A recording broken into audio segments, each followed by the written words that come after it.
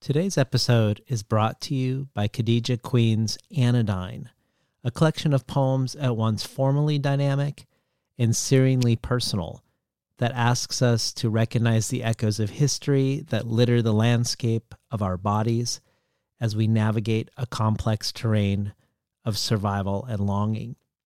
Writes Alex Lemon, Khadija Queen's poems are fire and sacred song. This is writing that makes the hardship of being alive transcendent.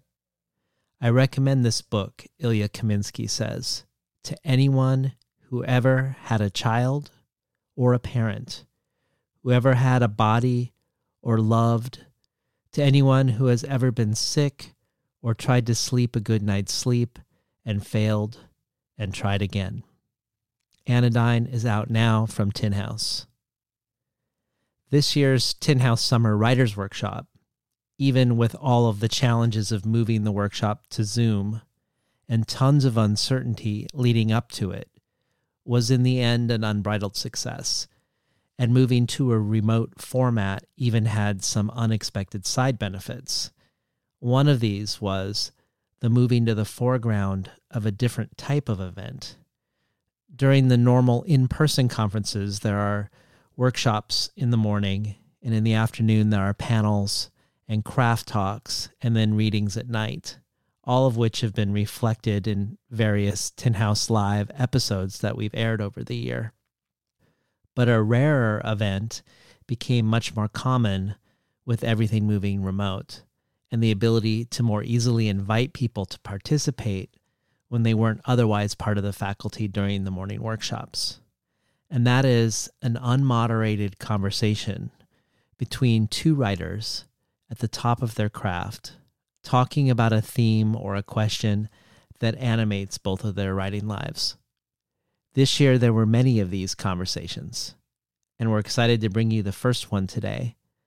The one Lance, the director of the workshop, came to me with immediately after the workshop ended, saying, "We should definitely start here."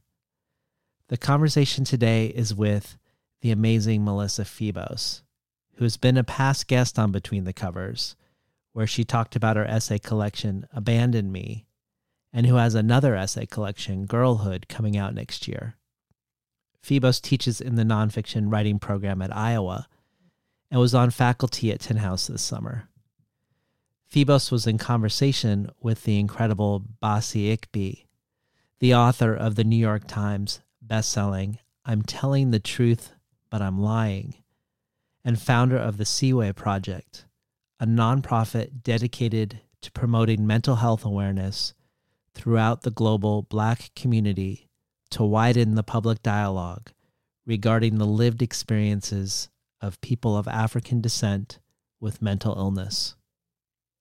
Together, their conversation is called The Anatomy of Melancholy, where they explore how to make narrative and aesthetic sense of the most difficult parts of one's past. At one point, Melissa says in this conversation that in a way, form is content. And this conversation about finding the right form when one's own story doesn't fit within received forms of culture or the literary world resonates with so many other conversations on Between the Covers. For sure with other nonfiction writers from Carmen Maria Machado to Brian Blanchfield, but also with some of the writers of fiction, with John Keene, with Richard Powers, and poets from Tyehimba Jess to Layli Long Soldier to Jen Bervin. But before we give it over to Melissa and Basi, I wanted to give you an update on my Between the Covers campaign. The quick recap, if you haven't listened to the last episode, is that I'm experiencing a big life change, with my job of 22 years ending, thanks to the pandemic, and me prematurely doing what I've been aiming for a while, making hosting the podcast my main occupation, not just in terms of hours, but also, hopefully, financially. Last week, I talked about how somewhere between 1% and 2% of listeners are also supporters, and that I hope by the end of the year to increase that to between 2% and 3% or about a 50% growth so that I can continue to dedicate my time to the show. I imagined then that I would report back in a month or maybe 6 weeks on how things are going. But I'm reporting back just a week later because so much has happened since then. If you listened to the Nikki Finney episode several months ago, really one of the all-time most remarkable episodes of the last 10 years, so please do if you haven't yet. But if you have listened, you probably remember the excerpts I read of a speech that Ross Gay gave about Nikki Finney, a speech so full of love for her and for her work, and one that he delivered with Nikki in the audience. I only had this speech to use as part of this conversation because a supporter of the show is good friends with Ross, and with Ross's permission passed it along. And I remember wondering with her, with this friend of Ross's, with the supporter of Between the Covers, how Nikki bore it, how she bore being in the audience while all of this love was directed her way. And she imagined it must have felt like staring into the sun. And I can say that the last week for me has been like that, like staring into the sun. In the last week, so many people, poets, podcasters, publishers, publicists, prose writers, professors, performance artists, and even people doing things that don't start with the letter P, accordionists, booksellers, translators, have shared what the show has meant to them with friends and followers. And honestly, it has been so overwhelming and overwhelmingly moving. So I want to say thank you, because just after 1 week, I'm over a third of the way toward my end of the year goal. And all of a sudden, it all seems possible. So if you too value Between the Covers and have the means, a mere $1 an episode or $24 a year is the entry level to join a community of Between the Covers listener supporters. And you can check out the wide variety of possible perks of doing so at patreon.com/betweenthecovers. Or if you prefer a one-time donation via PayPal, you can do so at tinhouse.com/support. If you're a fan of the show but can't contribute financially at this time, I hope you will share your love of the show on social media. I swear I can take it. And now, let's hand it over to Bossy Igby and Melissa Phoebus. Hi, everybody. Hi, Bossy. Hi, Melissa. Thank you so much for doing this with me. It's weird and wonderful. And I'm just pulling up my little notes. I'm having such a good time here at Tin House. I just want to say thank you to Lance and all the other faculty and all of the participants, and especially my class. We've only met 2 times, but I feel like we're already a family with our own familial lexicon, and it's been really sweet. And I am so excited for the people that know your work but haven't heard you speak before, and the people who don't yet know your work who are on this call, because you're amazing. And hi. Hi. How are you? How's Iowa? It's intense. It's been a lot of things. It's really beautiful here. And, we spent the first 3 weeks without any of our stuff. It just arrived yesterday. So there's like some boxes behind me, as well as Danica. Say hi, Danica, everybody. Hi. Can I show you something that arrived this afternoon that I'm excited about, that I know you'll understand? Yeah. This is the galley of my new book. It just arrived. And for those of you watching who have published books, you know that at least for me, getting the advanced copy, it's like the first time that you hold your years of work and tears and everything in your hand before like any weird reviewers get their hands on it. And so it's like, for me, it's one of the sweetest moments. So, congratulations. It's such a pretty book too. Thank you so much. So I thought that it would be really perfect for you and I to have a conversation here because my students at Tin House are all working on super intense, really amazing material, and they're in the middle of the process of figuring out the best form for it and sort of making their way through both the emotional and psychological and aesthetic and craft decision-making process with it. And I know that you and I have both had like long, interesting, complicated processes like this. And I find that conversations about books like ours that deal with really personal, intense material that people don't often talk about in the course of daily life tend to sort of fall into two categories. And they either sort of talk about the emotional experience of it and the personal experience of it and the personal experience of writing about it, or it's a craft discussion. And it's much more this kind of conversation than it is a craft discussion. This is the one you usually get with writers. And for me, it's those two processes are so deeply entangled, right? Like they're inextricable for me to separate sort of the experience of revisiting and moving through my past experiences and making sense and story out of them, and also the aesthetic project of making art out of them, you know? So I thought maybe we could start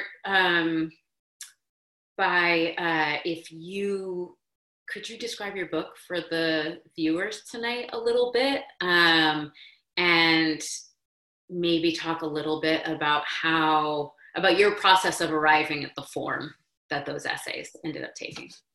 I knew this question was coming, and I still am trying to figure out how to answer it. For category purposes, it's a collection of essays. But what I was writing and what I feel is that I was writing a collection of nonfiction short stories.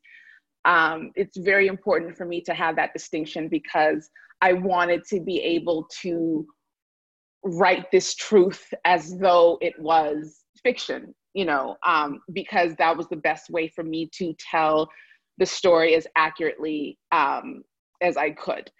There's no way for me to have told a story about living with bipolar disorder from a non-clinical, non-technical perspective. It was very important to me that it wasn't full of, statistics and, wiki facts and 9 out of every 10 this and every 4th that. I didn't want any of that. I wanted it to be as true as possible to my experience because I wanted it to convey, I wanted to be able to explain to people what this was, what it feels like, what is confusing about it for me, how it feels to live in it. And the best way to do that was to be able to throw away everything everyone had told me, except for you, had told me about what it means to write nonfiction. So the book is about a person living with a brain that is trying to figure itself out without any language for it, just the experience, and trying to figure out the best way to convey that experience to people who needed to know and may not understand. Mm-hmm. Mm-hmm. No, that works. That works. It's also quite beautiful and very intense. Yeah, it's the kind of book that you don't ever want to take a break from reading, but that sometimes you kind of have to take a break from reading because it's such an intimate gateway into that really immediate experience. Would you talk a little bit, because I know that the book sort of started off as one concept, and then when you were actually like on the page working it out, it completely sort of transformed a little bit. And something we've been talking about in my class is like having a plan at the beginning and how important it is to have a map that you feel comfortable with, and also how important it is to be willing to like crumple it up and throw it away when the work starts talking to you about what form it actually needs to be in. So I feel like your story about that would be really helpful. Yeah, so the book that the book that we sold was not the book that I ended up writing. And I struggled with that initial book because I was trying to fit, I was trying to fit what people told me a nonfiction or memoir or whatever was supposed to be. It wasn't supposed to be in these, these stories. It's supposed to be a standard, she was born this day, and then some stuff happened when she was 4, and then when she was 7. Like it was supposed to fit that. But then I also had this added pressure that I gave myself of making it inspirational. For some reason, I wanted people to feel inspired by me and feel like, oh, she's doing so well, and she won bipolar disorder. I don't know. But the irony, I guess, is that I was struggling. 2016, when I started writing the book, was one of the most difficult periods of my life. And I honestly did not believe that I was going to come out of it. I thought that was it. So me trying to write this book that was completely filled with lies and trying to rewrite my story to make it better for me, or better for the people who would read it if I wasn't around. I was trying to create this mythology for myself. And I struggled so hard to write the book that I wasn't sure that I was going to be able to write it at all. I read your book, Abandon Me. I read The Shape of Water. I read these different books that were doing, they were speaking to me on a cellular level. And I felt like I wanted that. I wanted to be able to do that. But I couldn't do that with the confines and the restrictions that I'd placed on myself. And no one really had placed those things on me. I decided that I was going to do this. And once I reevaluated the purpose of the book for myself, I was able to and also I had an editor who was very open to. My editor, she saw me struggling. She saw that I was turning in these essays that were they're just terrible. They weren't about anything. They had almost like some sort of like happy ending. Each essay had a lesson at the end, and it was just terrible. It was bad. And I told her that I was struggling. The title of the book was restricting me as well, because the original title was Making Friends with Giants, which is this like, this huge title that had all these implications that I just wasn't living up to. And once I gave myself permission and was given permission to just write whatever. And she said, write whatever, we'll figure it out. I'll edit it into something else. I had to think about why I wanted to write a book. As a Black woman, I didn't know how many chances I was going to get to write books. And as a person who was living with depression at the time, I didn't know how many books I was going to write. So I had to decide that if this was the only book, and it looks like it is, the only book that I'm ever going to write, what do I want that book to do? And once I gave myself that out, that no one could, who's going to fight me? I kept thinking, like, who's going to fight me if I write the book that I want the way that I want? And once I did that, and also I'm all over the place. I was running from my poetry background. I was running from it. I didn't want to write a poetic book. I didn't want to write poems. I didn't want to write any of that. And running from that, or giving myself permission to go back to that, freed me up in the way that poetry did when I first started writing it. Mm-hmm. I don't know if I answered your question. No, you absolutely answered my question. And I also relate to it so much. Like when I was writing Abandon Me, both in terms of the content and in terms of the structure, I had a very, you don't really know what your beliefs are until you are confronted with an opportunity or the necessity of challenging them, right? Sometimes. Yeah. And I had an idea about what an essay collection looked like, and it did not look like the manuscript that I had written. It did not have a bunch of short essays that sort of looked at the same events from different vantage points, and then one like super long motherfucker that was like 150 pages long. Like that was not the book I had set out to write. And even more sort of disconcerting was that I had been writing a story with a happy ending, with a particular kind of happy ending, because I was trying to live my way into that. And when I finished the first draft of like that final long essay in that book, I gave it to a good friend of mine who's not a writer, but is an anthropologist and had really sort of watched me live the experience. And after she read it, I was like preparing myself for compliments, you know, and she called me and she was like, so this is really beautiful. And it's also fiction. So she was like, I think you basically wrote the story that you wished was true, and also the version of this story that everyone who read it might be happy with and would not make anyone mad at you. And it's not true. So you need to decide if you want to talk about what really happened. And if you was it the same person? Because I feel like conversation with somebody. Yeah.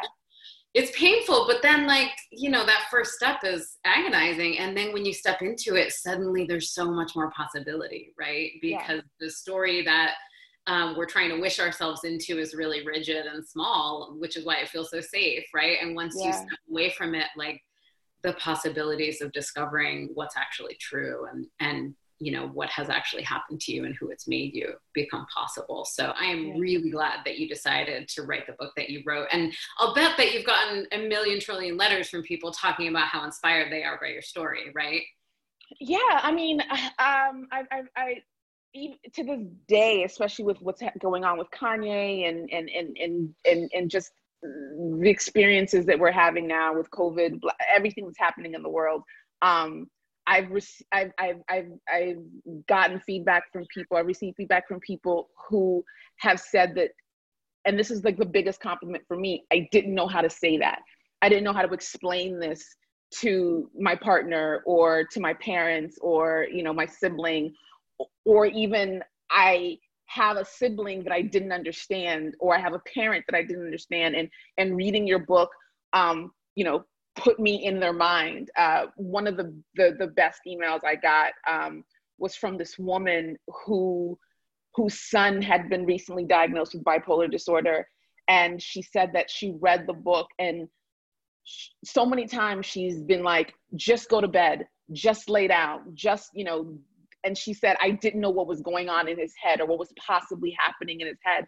And reading your book and reading, you know, what it is, and you explaining, this is why I can't go to sleep. This is why it's difficult to eat. This is why it's difficult to just go outside or just do all these things that well-meaning people suggest you do when they're trying to be helpful. Stuff like that, it really makes me feel like, if nothing else does, it makes me feel like I did something, and it makes me feel like it was worth it. And I'll be honest, like, a lot about the book has not felt worth it, but stuff like that definitely feels worth it. Mm-hmm. Mm-hmm.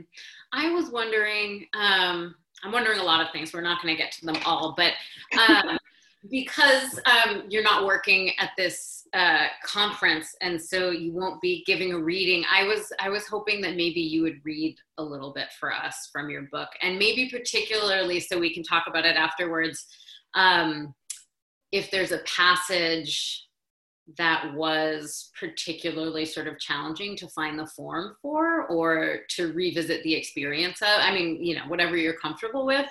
But yeah. And show them the cover so they know what to expect in their mailboxes after they order it after this conversation. This is the cover. People have a hard time reading it, and I thought it was pretty straightforward. I love the cover. Just read it down and then read it back up. There's an interesting story about the cover too. They sent me an email. The publisher sent me an email saying, "Oh, we're gonna, you know, send you a cover. You know, we hope you love it." And they sent it, and I didn't love it. And because I'm not a visual person, I didn't know how to tell them what I didn't like. I just knew that I didn't like it. And a really good friend of mine, Matthew, is a graphic designer. And I sent him the cover, and he'd read some of the stories. And I asked him to help me craft an email to send to them to explain what I didn't like. And he said, "Okay, I'm busy right now, but in the morning I'll have an email for you." And in the morning, he didn't have an email. He had 7 cover mock-ups.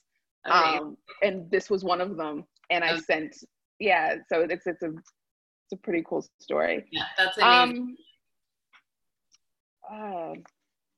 I had one in mind, and then I changed my mind. You take a minute, and I'll tell people the file that I have. So This is like a public service announcement, basically, because this is a thing that happens for most people. Like the first cover they send you is often not, they're like, you're going to love it. We love it. And it's just like, not it. You know what I mean? And it doesn't, it's just, you know, there's a lot of tastes and intentions to sort of correlate to make a good cover. But I was so picky and crazy about the hardcover for Abandon Me, which this is the one that they finally came up with, which I really besotted with. But there were literally like 25 covers before that one. And I said no to so many, and they were all over the map. And it got so that my like Libra people pleasing sensibility was so freaked out. I said to my agent, I can't say no anymore. And he was like, forget it. I'll just stop copying you on the emails and I'll do it. And I have saved all of those covers, some of which are good. They're just not the one in a file. And I tell all my students, like, once you're at that place and you're negotiating the cover and you're afraid to say no, text me and I will send you the file of all of the covers I said no to, so that you know you aren't the worst. I was the worst. So if you, in your next book, if you encounter it and your friend isn't available, I'm happy to send you those files too. Thank you. I appreciate that. Don't know if there'll be one, but I appreciate it. Yeah, God bless everyone with a friend who will design them or replace them. But I mean, before I read this, I just need everyone to know, and I'll say it again at the end of this, like the conversation that we had over coffee, tea, that first time, when one of the things I was so scared about was other people in the book reading it and what they thought, and how to write other people in a way that was kind to them. And I don't remember your exact words, but I remember walking away from that conversation with a new understanding about how to approach other people in my book. Because you wrote so kindly, but truthfully and honestly about the people in your life, and so beautifully that it gave me permission to tell the truth, but tell it in a way that showed and covered everyone in it with love or respect or something. So I really appreciated that. I'm so glad. I remember that day you had just come up with your new title. You were like in the pivot towards like the full version of the book that you ended up finishing. So yeah, that was the weirdest time. Okay, so I'm going to, this is probably not the right, but I'm just going to bite the bullet. So there's an essay in the book called, and I just lost it, called This Is What Happens. It's a very, very long story that is in the middle of the book. And I had to fight for this essay because they wanted to edit it down to about 7 or 8 pages. And so much of it would be lost if that happened. And I told my editor, either it all goes in with, of course, edits that make sense, or it goes away. Like there's no way to cut it in half. And what it is a story about a 24-hour period during, I was part of a Deaf Poetry Jam, and I was on tour with them. And then I was also doing other tours, like college tours. And there was a 24-hour period when I was in between flights, and I was in the midst of what I know now to be a mixed episode, hypomanic and depressed episode. And I broke down this 24 hours into hourly, minute intervals. And the reason for that was to show how much happens in my brain in like 5 minutes, or in a minute and a half, or however long. And I think that this illustrates, because there are other essays that I wrote afterwards that mimicked a depressive episode. So the lines were really long, and there were blocks of text, and it just felt really slow. And I wanted to make sure that people were just as exhausted as I was. A lot of the feedback was, by the time you got to 2 a.m., I was exhausted. I was like, me too. I was also very exhausted at 2 a.m. after not sleeping for 4 days, so yeah, so this is what happens.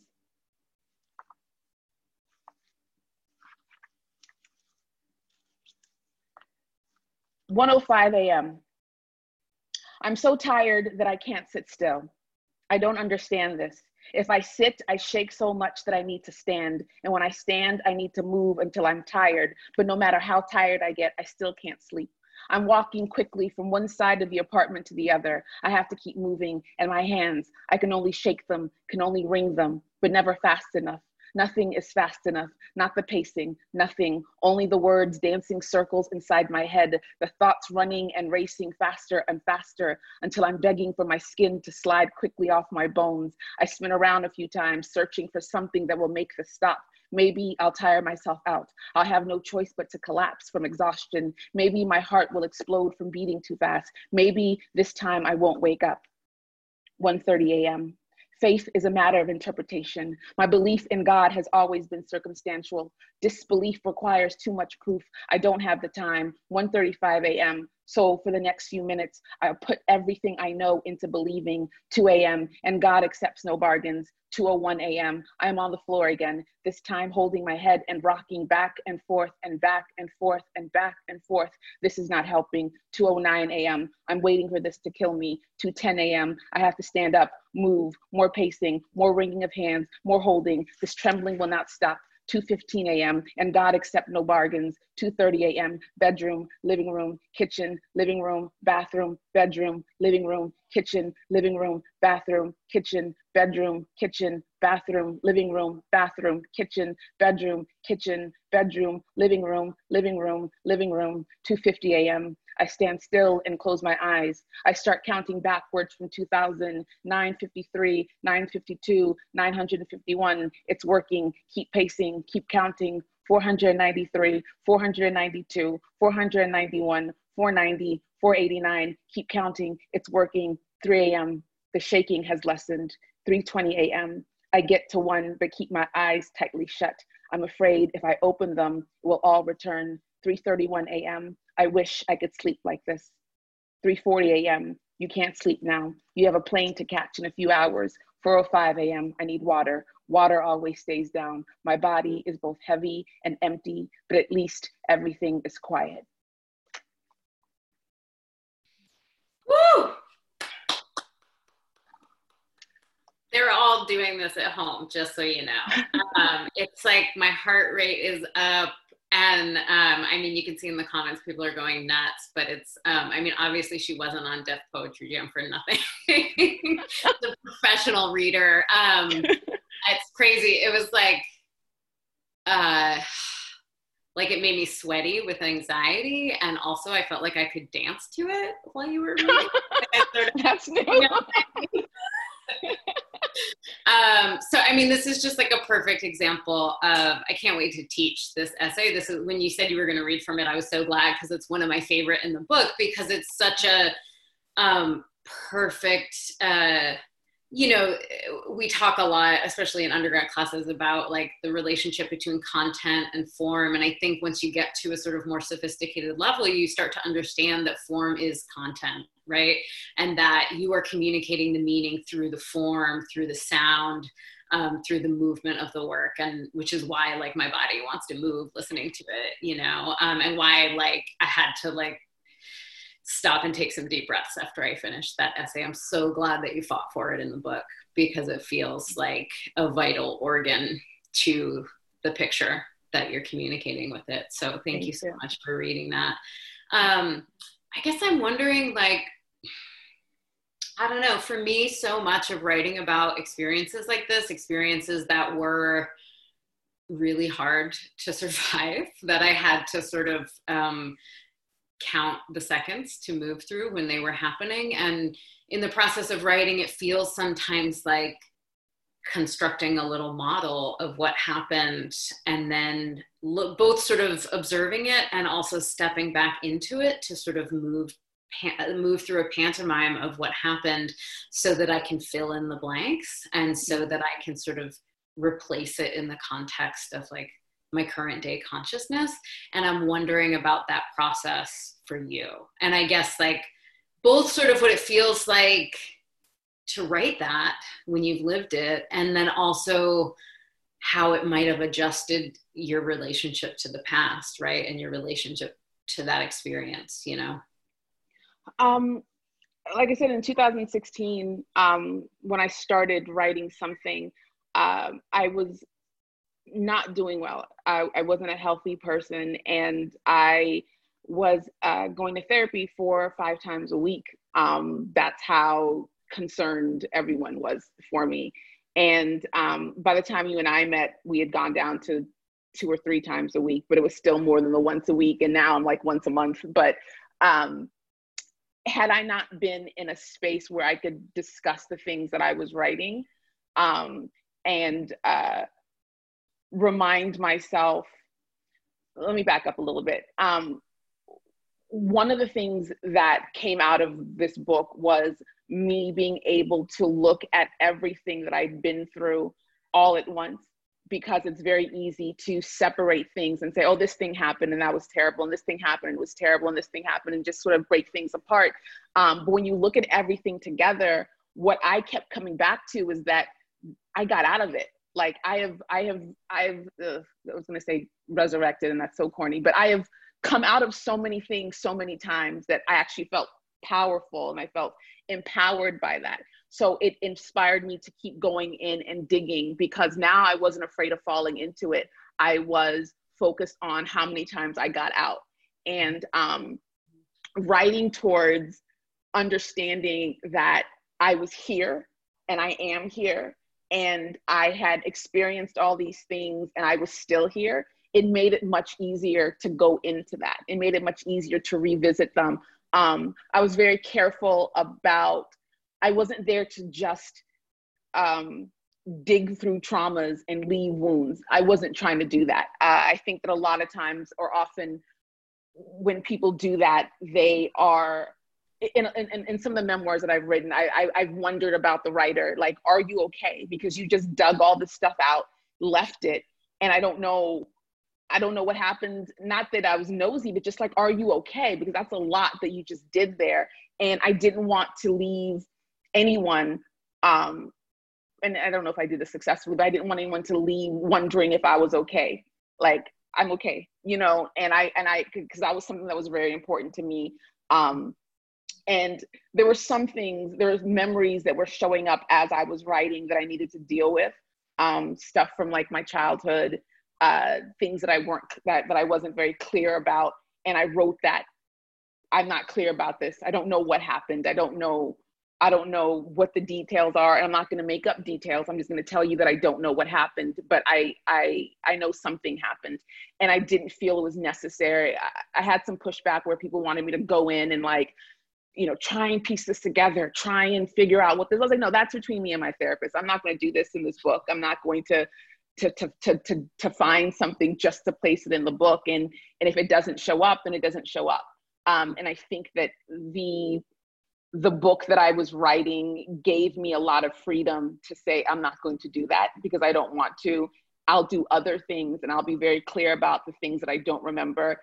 There's an essay in the book that I tell a story from 3 different perspectives because I don't remember exactly what happened. I know what I was told, I know what I told other people, and I know what kind of happened. And I was able to write every version of that. And that was helpful to me because it gave me a space to understand a moment in my past that I'll never fully understand.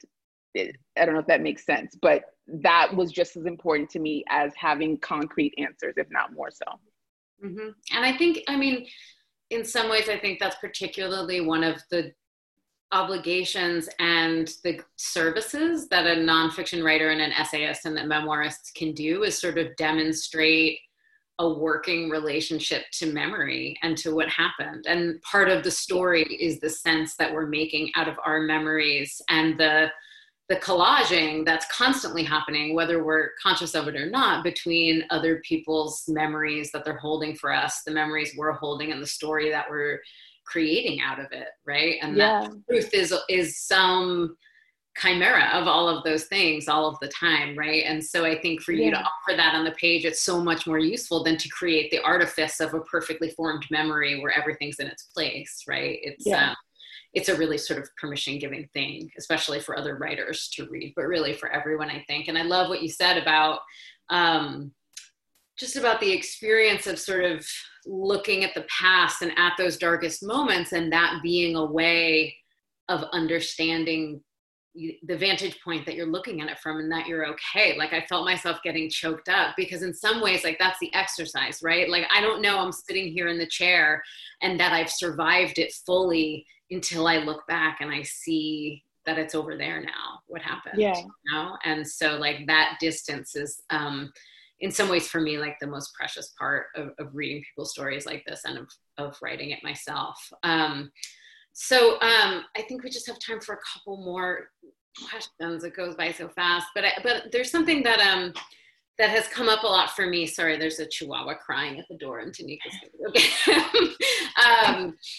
And you know, and I know comes up a lot for my students. And I think when we're writing about these big events and we're like really putting our back into finding the right form for it, and it's like, you know, I wrote a whole book about being an addict and a dominatrix, and you wrote a whole book about, you know, this experience. And for me, you know, these are the kind of events that make us, right? And that we are relating to for the rest of our lives.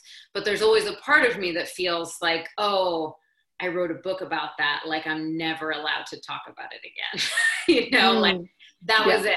You got 80,000 words and you're done now. You're 86. You can't talk about it anymore. But actually, my relationship to those things that made me and are making me is constantly growing and changing. So I guess I'm curious about your relationship to that, and sort of if you have that fear and if you've walked through it, and I don't know, I guess this is also kind of like a backdoor way of asking you what you're working on now. It's interesting because I jokingly told people that I wrote this book like a white woman, in that you're just going to care about this.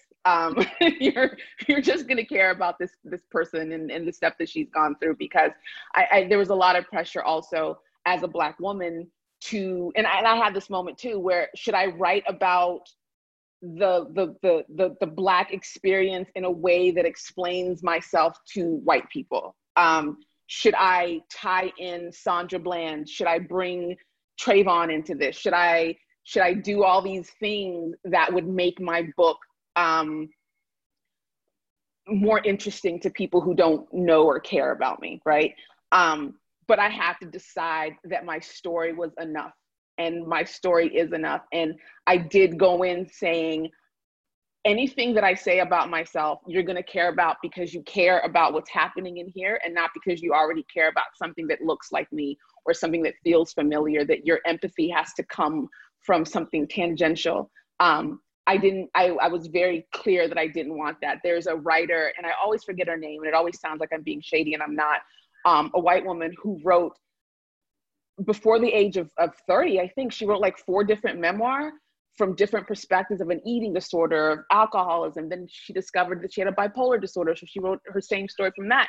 So she just kept doing that, and I was like, bet, you know, like, absolutely, let's do this some more, you know, because I think that as you grow and as you gain perspective, the same story you've told over and over, stories that I've told about the book, things that I've, different perspectives that I've gained, even just from talking to people who were around at that time, I have a different understanding of what was going on, especially knowing that, that what I was experiencing, because of the nature of it, is very much in a bubble, and I don't know how I'm affecting other people. And it's very important to me that I do know, because I'm not someone who thinks that everything I feel is just mine, and it doesn't matter what anyone else feels. And because I don't live in a world by myself, and I care very much about the people in my life. So I'm very cognizant of the fact that my truth and my story is different than somebody else's truth and story, right? Who has shared the same experience with me. So I want to go back now, especially now, as and every day I'm like the healthiest I've ever been in my life. And I say that every single day. But as this healthy person, going back and looking at the stories from a healthier perspective, as opposed to, and not only that, like one of the things that if I were to write a second book, which again, I don't know, I want to go back and go deeper into relationships, because I think that another thing that I discovered after I wrote the book was that I've never had a healthy relationship. I've always entered either depressed or entered manic, and I've never entered as a healthy person. And I wanted to go in deeper about my relationship, familial, platonic, romantic, everything in between, and how I exist and how I presented myself, because I haven't been the best person, you know, and I wanted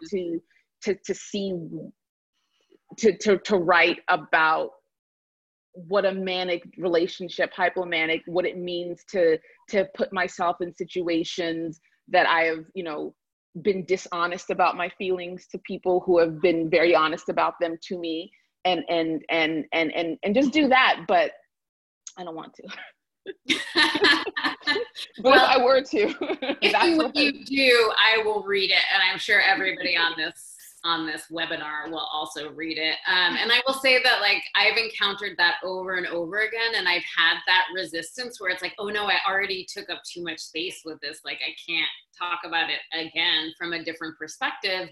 And I've never regretted yielding to it. And actually, when I see other writers doing that, I find it fascinating, right? Because it is disrupting this story that we're not allowed to change our minds, right? Which is actually an equivalent to no longer growing, right? And when my story about myself and about the past stops changing, I'll know that something is profoundly wrong. Absolutely. You know? And I, like, you know, even after, like, I revisited even specific scenes that I had written about in my first book, in my second book, in my third book, I was like, all right, no more BDSM shit. You're done. You're cut off. And, like, what do you think happened?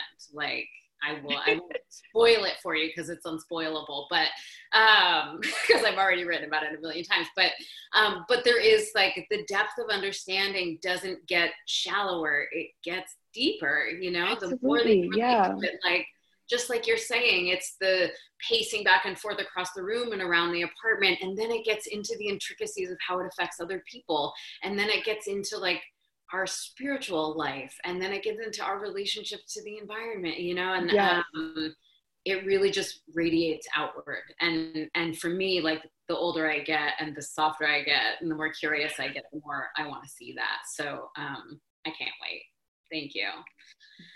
So I think it's definitely time for a little Q&A. If people have questions, it looks like they do. I'm going to pull up the little window. And let's see. So this is Mathu, who's one of my wonderful students. And she said she has a question about editing. How do you fight for something you've written and stay confident that it doesn't need editing? How do you know that what you feel is the right choice for the work? I often question myself, ignore my intuition when I'm given edits that I sense are wrong. How can you be sure? I can definitely say that I'm never 100% sure, that it's always, I mean, that's what makes it an art in some ways, you know, like, there isn't just one answer. There isn't one right way to do it. But I too have betrayed my gut enough times to know that that I always regret that, you know. And when someone else tells me that my work should be something, and I just have that thing, you know, that feeling, I just trust it. The same way that I've developed my ear for my instinct on the page, like when I'm writing and I write a sentence and I think, you're kind of showing off and not being honest here. Like, now I just delete the sentence, where before it would be like 6 drafts later, I was like, yeah, it really has to go. Yeah. You know what I mean? So what about you, Beth? I think the writing it like a white woman definitely helped me. But I also I had conversations with another thing about the book is that some of the essays are in first person, second person, third person, different perspectives, because it was easier for me to get into the story, especially if I had disassociated from it as it was happening. So going back and having like a bird's eye view and telling it from that way was helpful to me. And I remember when I was writing it and I was turning it in, the idea was I was supposed to write it in all these different POVs and then change it to first person, like just go and do a find and search and replace type thing. But when I did that, it didn't feel right anymore. It didn't feel like my story. It didn't do what I needed it to do. And I had to tell my editor that if what it is you're telling me you want this book to do, you have to trust the fact that this is the way it has to happen.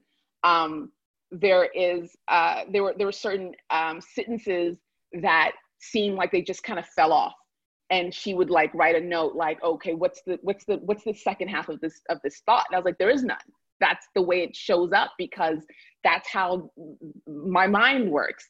I can't construct full sentences sometimes. I am struggling to make sure that that the way I understand something is by describing everything around it, and that absence of space is what exists, and you have to trust me and it'll make sense. And but I have to trust me first, right? I had to approach this like it was the only book I was ever going to write, and that I was a white woman, and everyone was going to need to understand that the way that I was saying it was the only way that it could be said. Doesn't mean that I wasn't open to edits, because I'm always open to edits, because I'm always trying to make sure that I and the editor have the same intent, which is to write the best thing possible. And if I started to feel as though like I had my former agent, I wouldn't take his notes because I didn't think that we had the same goal in mind, right? But once I've established that we're doing this together, I trust you more, but you also have to trust me and trust that what I'm doing is making sense. There is a line that I remember too that I fought for, where I wrote something like, he thought you was magic. And that kept getting flagged, like, you mean were or is or whatever. And I was like, no, I mean was. And I kept stat, because I was like, the person who is saying it, the familiarity that we had with each other, the grammatically incorrect relationship that we had, that has to stay there. And it means so much to me that she trusted that. I mean, that was one of those things that I would have kept studying anyway. I was like, we're going to have to fight for this forever, because it's so important that language, especially as a Black person, especially as someone who lives a specific kind of experience, that AAVE, that is just as important as any other punctuation that you need to put in there. So I fought for things like that, but I also conceded when something was too flowery and too purple and too, really just going off the deep end to avoid saying the one thing. I have a hard time writing about sex, and so I get really like, and so stuff like that, she's like, either say it or don't say it. And I had to trust that, because I know that I suck at writing those kinds of things. I'm not comfortable with it. So it's just about trusting yourself and trusting your intent and what it is that you're doing and why. I think that's so wise. And I would love sometimes to just like have a round table where writers all get together and bring our copy edits to talk about the things that copy editors have tried. And I say this, like, I have more respect for copy editors than almost any other kind of person.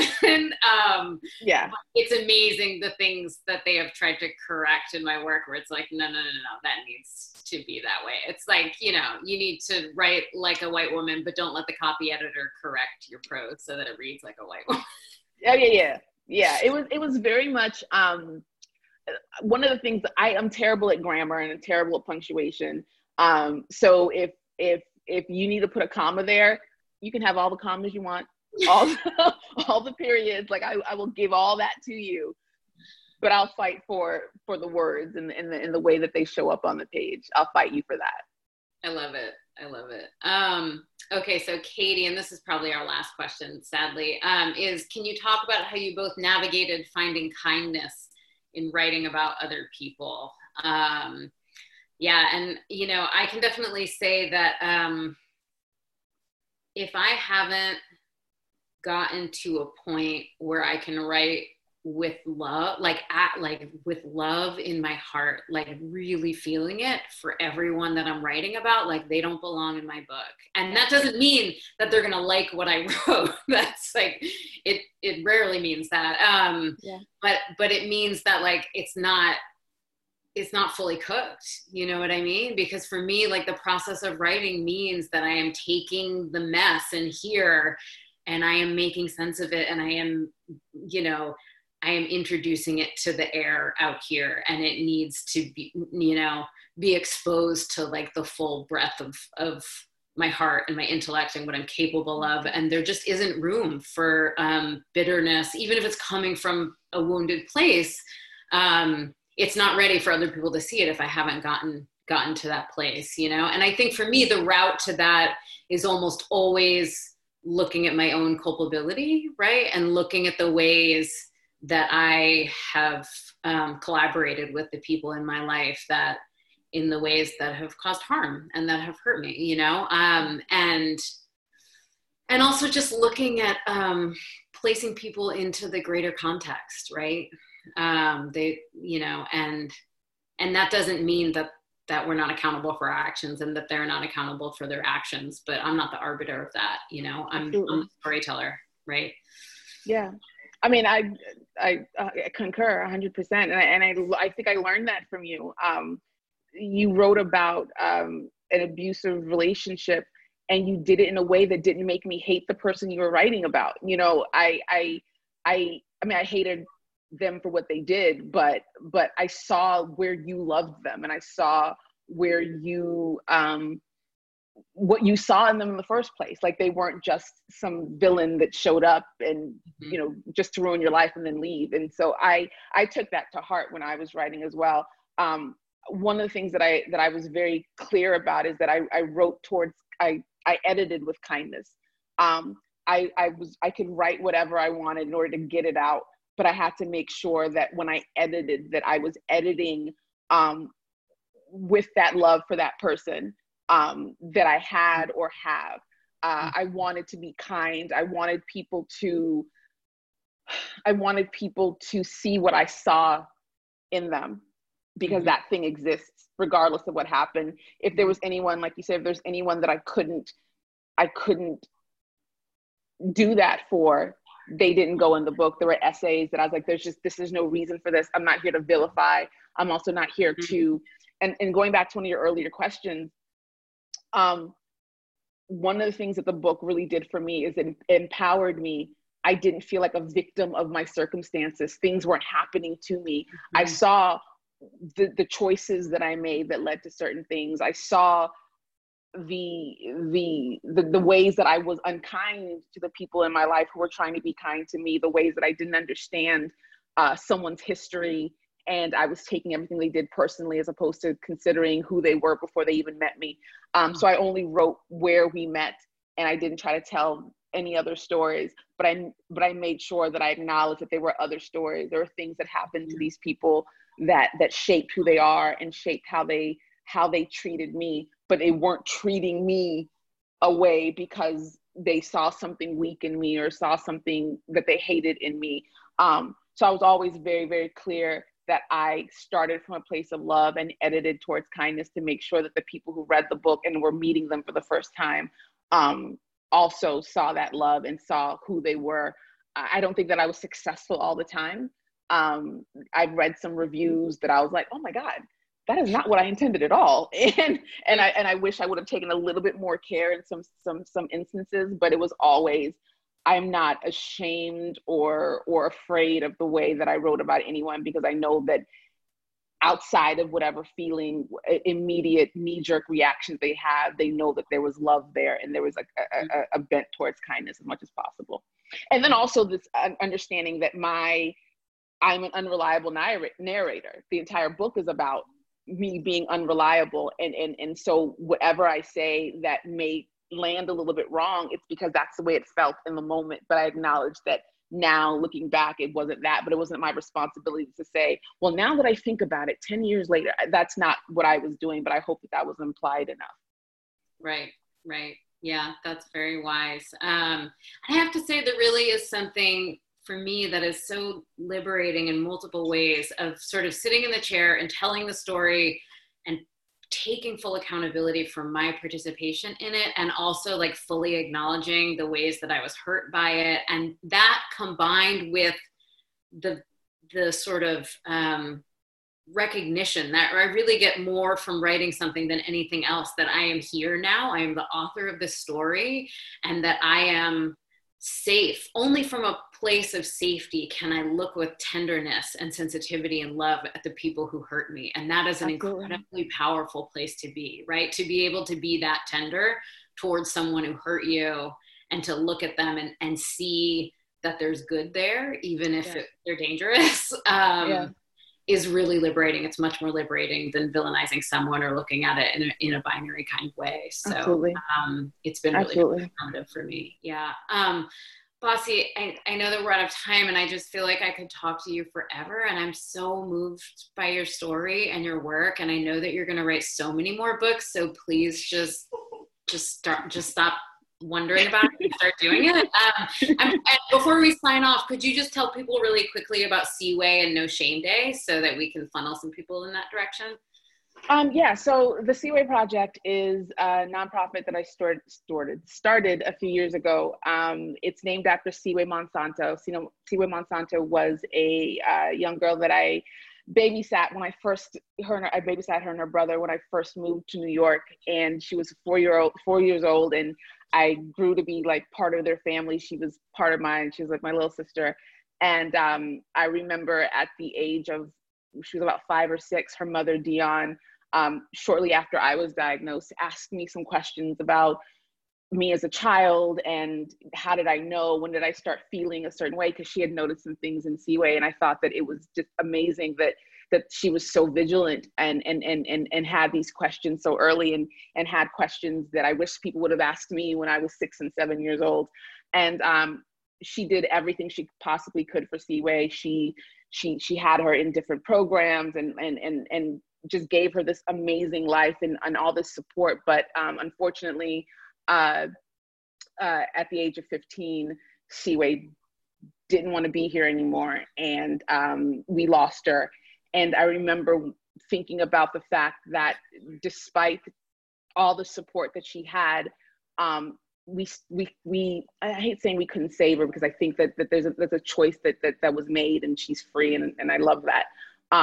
But there are people who don't have that kind of support, and I wanted to offer that to people. I wanted them to be able to tell their own stories, and much like the book, I wanted people to know that not only are they not alone, but there are people who are also trying to figure it out as well. And so the Seaway Project is about people telling their own stories.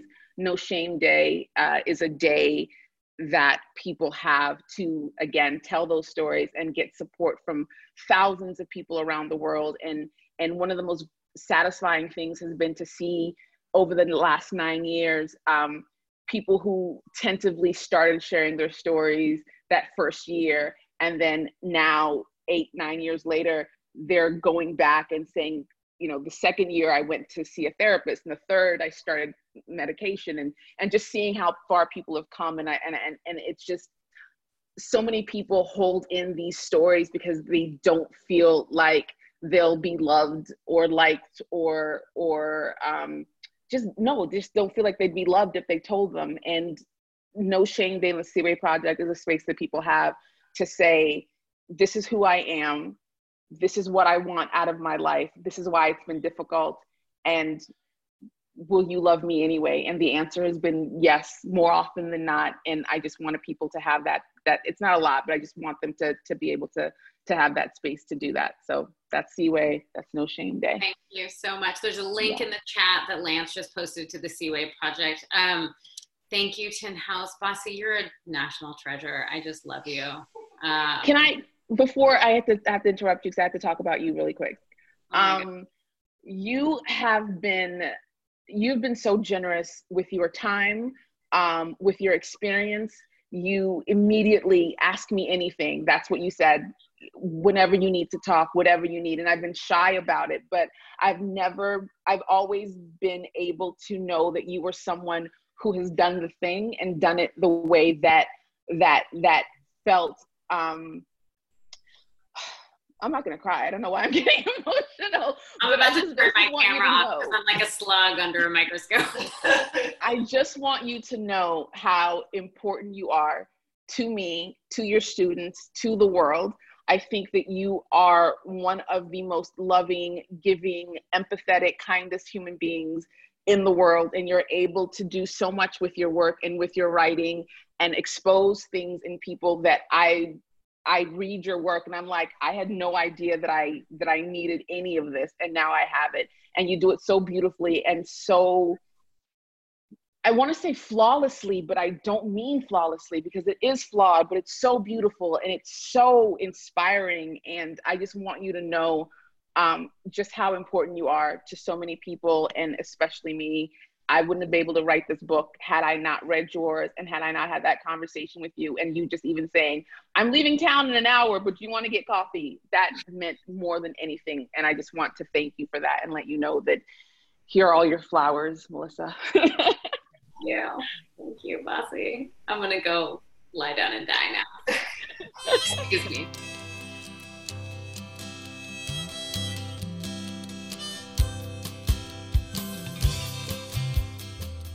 Today's program was not recorded at the studios of KBOO, but at the volunteer-powered, non-commercial, listener-sponsored, full-strength, makeshift home office of me, David Naiman. You can find more of Bossy Ickby and Melissa Febos' work at bossyickby.com and melissafebos.com, respectively. If you enjoyed today's conversation, head over to patreon.com/betweenthecovers to learn about the various benefits of becoming a listener supporter, from joining conversations that shape the future of the show, to bonus audio from past guests, including Hanif Abdurraqib, Marlon James, Jenny Awful, Garth Greenwell, and Lydia Yuknovich, to becoming a Tin House early reader, receiving books months before the general public. All of this and much more can be found at patreon.com/betweenthecovers. I'd like to thank the Tin House team who helped make this show run as smoothly as it does. Elizabeth DeMeo and Elisa Ogie in the book division, Jacob Valla and Jeremy Cruz in the art department, Ishwina Cantor in publicity, and Lance Cleland, the director of the Summer and Winter Tin House Writers Workshops. And finally, I'd like to thank Imre Lodbrog and Barbara Browning for creating this outro. Their album, Imre Lodbrog e Sapatita Mi, can be found on iTunes. And Barbara Browning's trove of ukulele covers can be found at soundcloud.com/Barbara Browning.